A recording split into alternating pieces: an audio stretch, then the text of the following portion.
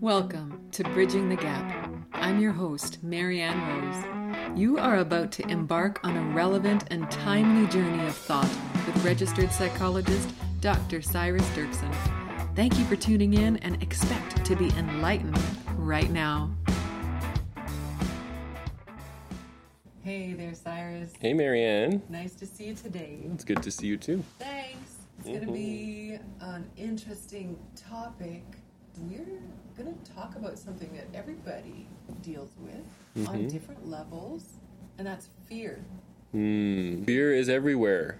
Yes. It's something that requires some kind of ability to overcome. Chronic fear can happen, for example, over the course of a tornado-warned storm. Yes.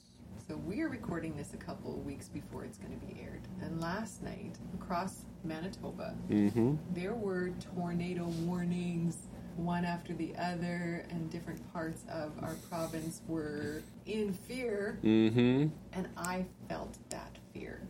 You know, I did too. I wasn't afraid of being Dorothy, but I was afraid of, we have just re-landscaped our yard, so I don't know how it handles water anymore, and I was afraid of like different things that we have now in our backyard that are new and them going flying and hitting windows. Or I remember just walking through my backyard. And then I remember waking up in the middle of the night and I'm hearing the rain, and I didn't get back to sleep for a while. I went downstairs and I was looking around, and it was something. The rumble. I felt the rumble in my room, the house shaking a little bit with some of the thunder. And I remembered this story about a tornado that was coming close to somebody's home, and they felt the rumble, and it sounded like a train was coming closer and closer, and they weren't anywhere near train tracks. They knew what it was. This particular story was of an elderly woman who was laying in her bed, and she felt the fear and kept repeating, "Our Father, who art in heaven, hallowed be thy name." And this tornado struck her home. Wow. Now, this is something that is miraculous, and this is in a public documented story about tornadoes. This is also in Ripley's Believe It or Not. These types of stories that seem absolutely wild, but she was protected by her mattress. Oh. Her mattress actually curled around her. No way. Didn't kill her. But the rest of her house was destroyed. Oh, wow. I just picture the rubble and a lady surrounded by a mattress in the middle of nothing. That's crazy. Crazy and beautiful. And a reality. I remember going to the Ripley's Believe It or Not Museum. Okay. And there was a section of wild things that happened, like what happened at the end of a tornado. Okay, yes. One of the strangest was a live chicken in a milk jug. What? Yeah. Ripley's Believe It or Not. That's hard to believe, Ripley's. That's crazy. It is true, though. These really strange, outlandish phenomenons. Yes. God loved that chicken. Yes. Well, I don't know. He ended up in a milk bottle. I don't know. Maybe it wasn't his favorite. I don't know. How it got in there. Oh, that's crazy. And the reality of very strange events. I think there's just really odd phenomenon that is hard to explain, unexplainable. Like this woman not being killed. Yeah. Boy. That is something. I remember this morning I watched a video of like a tornado. I don't know if it was recent, but it's just to see the power of it, right? And just rip something apart so quickly and easily. And that is something. Tornadoes create fear. And we're talking about fear. There's so many different things that create fear, but that's a really good one. It is a good one. It is a good one. Oh, man. That's where it's such an unexplained event. Yes, we can understand weather patterns. We can say, oh, this is going to create some supercells.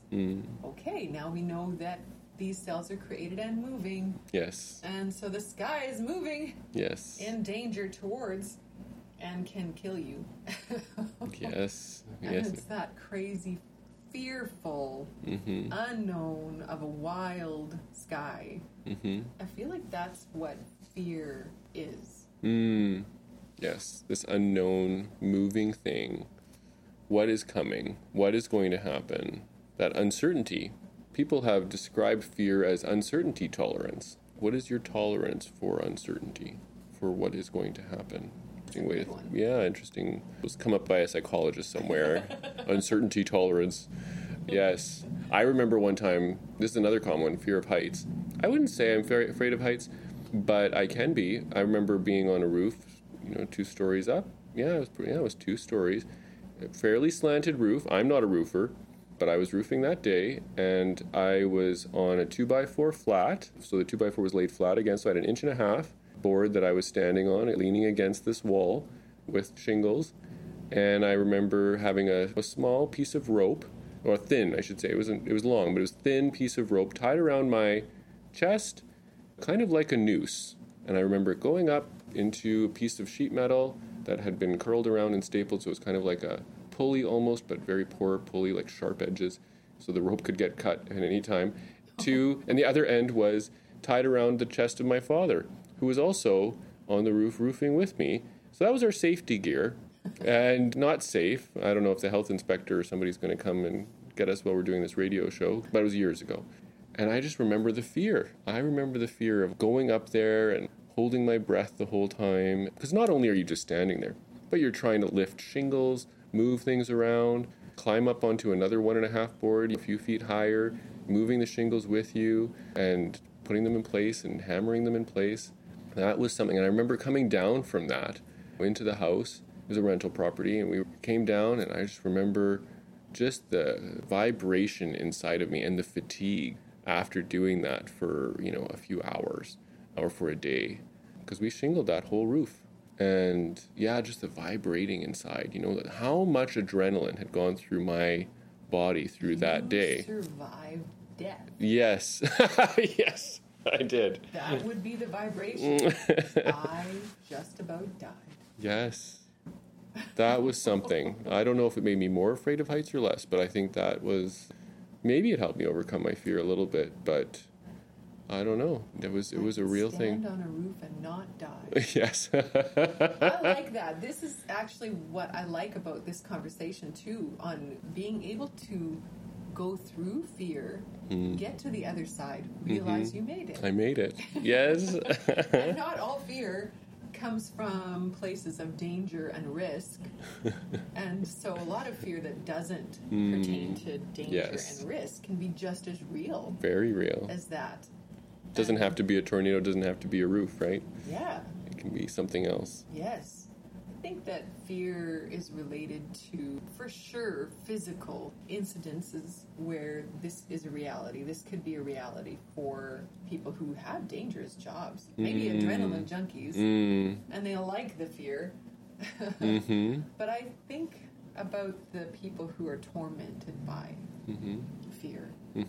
And that there's many things in their life that they are not able to expose themselves to. Not just about climbing a ladder, that they could never climb a ladder. Not just about what they might feel like they can't do. And I thought that it would be nice to hear some of those other side stories, to imagine and help people imagine, to be able to learn some coping. Because there is a other side. And sometimes you hear stories of the other side enough, and it helps you overcome. Yes. And so that was one of your overcoming stories, really. Getting through? Yeah. Getting through stories, Getting for sure. through story. That is very helpful to people who are possibly suffering fear. I remember when I was in elementary school, I had a friend who was a whiz on the monkey bars. And she could climb up them like a bird. She would fly to the top and then skid across. And she was so confident, and she would climb down the other side. And these monkey bars had this not less than 4-foot gap. And as an elementary school aged child, the gap between the step and the top. Yes. They don't make them like that anymore. Oh, okay. This is late 70s. Maybe early 80s. Right. Yes. Playgrounds were not safe. Back when the risk was real. Yeah. So she had challenged me to do the same, and I thought, well, if she can do it, and I already knew that I had attempted this. I'd watched her do it many recesses. Pretty sure this was halfway through the spring season already. We were into summer, and it was like, okay, now it's time. I'm going to do this. Shaking and in fear and terrified, I did it. She explained to me. She did the steps right in front of me. She showed me exactly what she was doing so that I can follow her. And I did it right, just the same way. And I thought, well, that's all I need to do is just follow her. And I sat up there feeling tall and scared. And shaking, but tall. Because I was above, way above. These are also way too high. Yes. Monkey bars. They are significantly high off the ground. I think it was 8 feet to 9 feet tall. Whereas monkey bars now, they're not like that. Not without a lot of other mechanisms around to be safe. And so I am here, and now she's like, okay. And the recess bell rings. Pressure's on. Yeah. So you can come follow me down. Do it this way. I'll show you.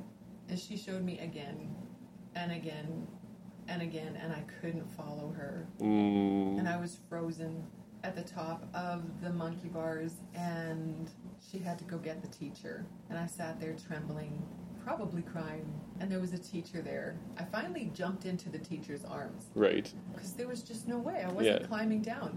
That was the relief. Never climbed up another set like that. But I made it through. You made it through. Another through story. Yes. The terror lasted a little while. Yes. I did try monkey bars again in life, though. I shouldn't say I didn't. I just didn't try that one. The ones that were closer to the ground and a few more rungs. Ones that are reasonable. Yeah. Not so dangerous. No, maybe that's even part of the trick. Not biting off more than you can chew. Oh, yes. Well, I deal with people who are trying to overcome anxieties all the time, and they will often do that. Sometimes people will come in, this is one of the biggest challenges. People will come in and they feel shame around their anxiety, and they feel shame around having to take small steps. So they hate taking small steps. And so I'm like, we have to do this little thing, we have to do this, and I try to break it down even smaller, which creates even more shame around, like, this is what I'm doing. Like, I got into a car accident, I'm afraid of driving, and now you want me to sit down beside my car outside in a lawn chair, you know, like, this is the step. It's so shameful. So they don't want to do it. And so you go through this time, and you try these different things, but it's all too shameful. And then what'll happen is they'll often go and take the leap and do something too big. And they'll cause, like, a panic attack. They'll just try to drive. I'm just going to drive. That's it. It's been 6 months. I'm just going to drive. And so then they'll get behind the wheel and they'll try to drive, and they'll have a panic attack, which maybe kind of is almost re-traumatizing. And now they feel shame around not wanting to take the small steps, and they feel shame around having tried and failed. It can be hard, and it's so important to do the smaller monkey bars, you know, like to take those steps and to be okay with terror. Like, I'm afraid, and I'm gonna work through this at a pace that my nervous system can withstand. You know, it's funny because a couple weeks ago we were talking about liberating stress. Liberating terror? Yes. You know, no, I think it's like, okay, so fear, those types of fears are natural feelings. They are created by events, scary events. Some of them aren't life-shattering and huge like a tornado, but they're still things to recognize. That are very real. Yeah. Yes. Like social rejection. You're talking about things that aren't life-threatening. It can feel life-threatening, you know, when you feel like your friends reject you, or you feel like people are talking about you or saying things about you and don't like you, and can be afraid to go out and talk to people. There's all kinds of things. Fear of having the wrong-sized body. There can be fear of failure, fear of having a bad grade, or not being able to keep a job. There's so many different things in life that can scare us that aren't actually life-threatening, but can just be overwhelming. It's interesting that you used body as an example, because beauty is in the eye of the beholder in this way where perhaps one body figure is quite lovely to another person who has the body figure you think you like better. They like yours better. And so there's eyes. Your eyes see your own pain and your own experiences very differently maybe than somebody else would see them, and it wouldn't be as threatening to another. And that's something to also realize, that these feelings of trauma and terror in relation to either an event or you stepping out and being social, that those are feelings that are causing a physical reaction, and that's your reality in the moment, but it will pass, and somebody else's reality is very different. Maybe, I would like to have their reality. I would like to have the way they see me, or something. Yes. And I'd like to have their eyes for a day. It's amazing how we can experience something that looks so different to other people. It's so individual to us. We can have this fear of something that looks wonderful to other people, like fear of rejection. Like, you go up to somebody and you're asking them out and you get rejected, which maybe in your mind is like the worst experience that you could ever have. You don't want anybody to ever know, as it's the most humiliating thing in the world. And then you have another person go up and they get rejected romantically by somebody, and they think it's funny, and they go and they tell their friends about it, and everybody laughs about it, and they're like, oh my goodness, haha, look what happened to me. And it actually makes them look more endearing, because when you get rejected and you don't shrink back, but you actually embrace it and are like, hey, this happened to me, it actually makes you look confident. Wow, you got rejected and you're still okay. And you're like, well, I believe I'm okay even if I get rejected. That's actually something that is appealing to people. So one person can see being rejected as the worst thing in the world. Another person can see being rejected as a way of connecting with people, a circumstance that brings you better relationships with people, because it gives you a connecting point with the people around you and makes you even look confident if you can endure something like that and smile. Yeah. We can learn from each other. Oh, so it's amazing how it can look so different, right, to other people. Yeah, we can learn from each other. We can see and hear each other's stories and experiences and ways that we've coped and overcome and come to the other side and get stronger and grow ourselves and see it differently. Now, here's the thing. Yes. Something that I'm fascinated by is when we first started talking about this, we were talking about damaging and scary weather. That there are people that actually go chase. Yes. It's a rush, and it's invigorating, and they've learned about changes and things to watch for storms. They'll stay far enough away, but they're going close. Yes, they want to see it. Yes. With their own eyes. Take photos, tell people about it, warn people about it.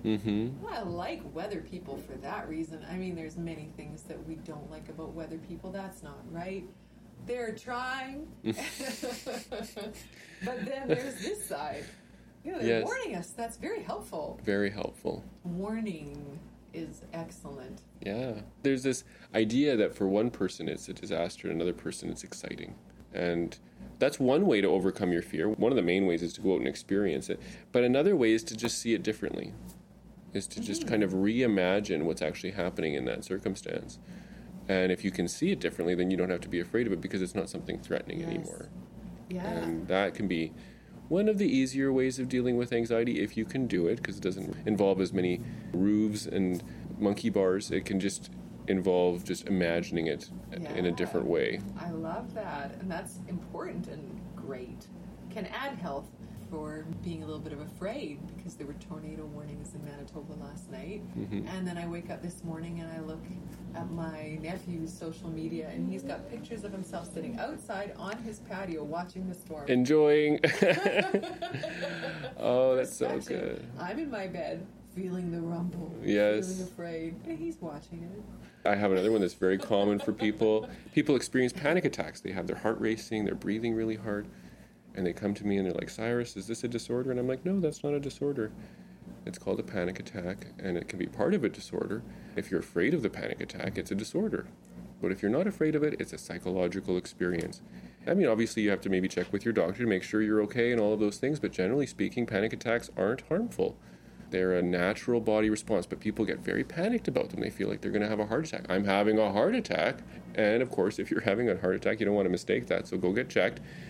But maybe it's not a heart attack. Maybe it's a panic attack. And then I tell them, and it's like, well, this is something you can be afraid of, but it's also something that people pay for. People want panic attacks out there, and they're like, they look at me like, oh my goodness, people want panic attacks. And it's like, yeah, just go to an amusement park ride. People are paying good money to ride on a roller coaster and have very similar experiences. It's the same body response. You can go to a horror movie, or you can go to an action movie. You know, you can do all of these things, and it's an industry that people are making millions of dollars off of in order to provide people with a similar panic experience. Wow. And you don't have to be afraid of it. And so if you can change the way that people see something, oftentimes, now it doesn't work for everybody. Some people are still, I walk out of my office kind of shaking their head at me that I would say something like that about such a horrible experience. But oftentimes it's like, oh, okay, I don't have to be afraid of this because I see it differently now. Wow, I see it differently now. For me, I remember being in a tornado. I was in a camp in the United States. I was terrified at the rumbling and constantness of the lightning and the thunder. This was actually a Bible camp. And I was shaking vigorously in fear and crying. And the counselor had taken me into her bunk, and she had a bottom bunk that she was sleeping in. She asked if I would feel more comfortable there. I said yes. Getting low to the ground felt like the right thing to do because there was a tornado warning. So she had taken me there, and she had tucked me in, and she began to read from her Bible to me. And I ended up falling asleep in this horrific storm. When we woke up, we walked outside, and the first thing in front of me, anybody who was in that cabin will remember when we walked out, there was a giant tree that was ripped up from the ground right in front of our door. The roots were sprawled out, taller than a giant man. Sprawled out in front of us. The tree was sucked out of the ground. Wow. Right at our door. What we noticed about the tree, is a really large tree, is that if we had two of us, like 13, 14-year-old kids that would come around the tree with our hands to hug it, we would barely reach each other's hands, touching each other's hands if we were hugging from opposite sides. Wow. And so it was tremendous and fearful. Yeah. And we didn't die. Yeah. Down at the lake, there was a crater that was the beach. So this crater was, well, your office here that I'm sitting in is about maybe 11-foot high roof, about maybe 16, 17 square feet. Sure. Yeah. About that large or larger. Yeah. The beach was gone. Wow. It actually looked like a cone in the beach. So we had known that that was also the events of a tornado that had just passed by. The beach was not far from the boys' dorm. Yes. So they had seen, one of them had described actually seeing the beach with a bolt of lightning hitting it. So we had like 3 dump trucks come in with sand later on. But what I'm trying to get at, the point of this was that that was a other side story. And that there was peace involved. I fell asleep in this storm. Yes. That I was able to be comforted in the middle of it, and then also see that, hey, you can go through something really scary and live. Yes. Yeah, I mean, that's one of the things that can really help people when they're experiencing something like this, is to feel like they're protected. You know, to feel like, you know what, I can go through something, even if it's dangerous, I can be okay. And, you know, people have faith, and that's amazing. It's an amazing way to cope with fears, to feel like your life is in the hands of something that's greater than you, and to feel like there's a purpose. Even when things sometimes go wrong, like things can be brought together to be part of a bigger plan. And that's just a beautiful way. It's a beautiful way to experience life and to go through it, and to help you to tolerate the uncertainty, to tolerate the unknown of what's going to happen next. I love it. Well, thanks, Cyrus. Thank you, Marianne. Well, that was an honor to get to spend that time with you. Appreciate you tuning in. Please check out more of Dr. Cyrus at maplecrestchurch.ca and at drcyrusdirksen.com. You are very welcome to come and join Maple Crest Church services 10 a.m. Sunday mornings at the Park Theatre, 698 Osborne Street in Winnipeg. We look forward to seeing you. Thanks again, and tune in next time for Bridging the Gap. I'm Marianne Rose. Hate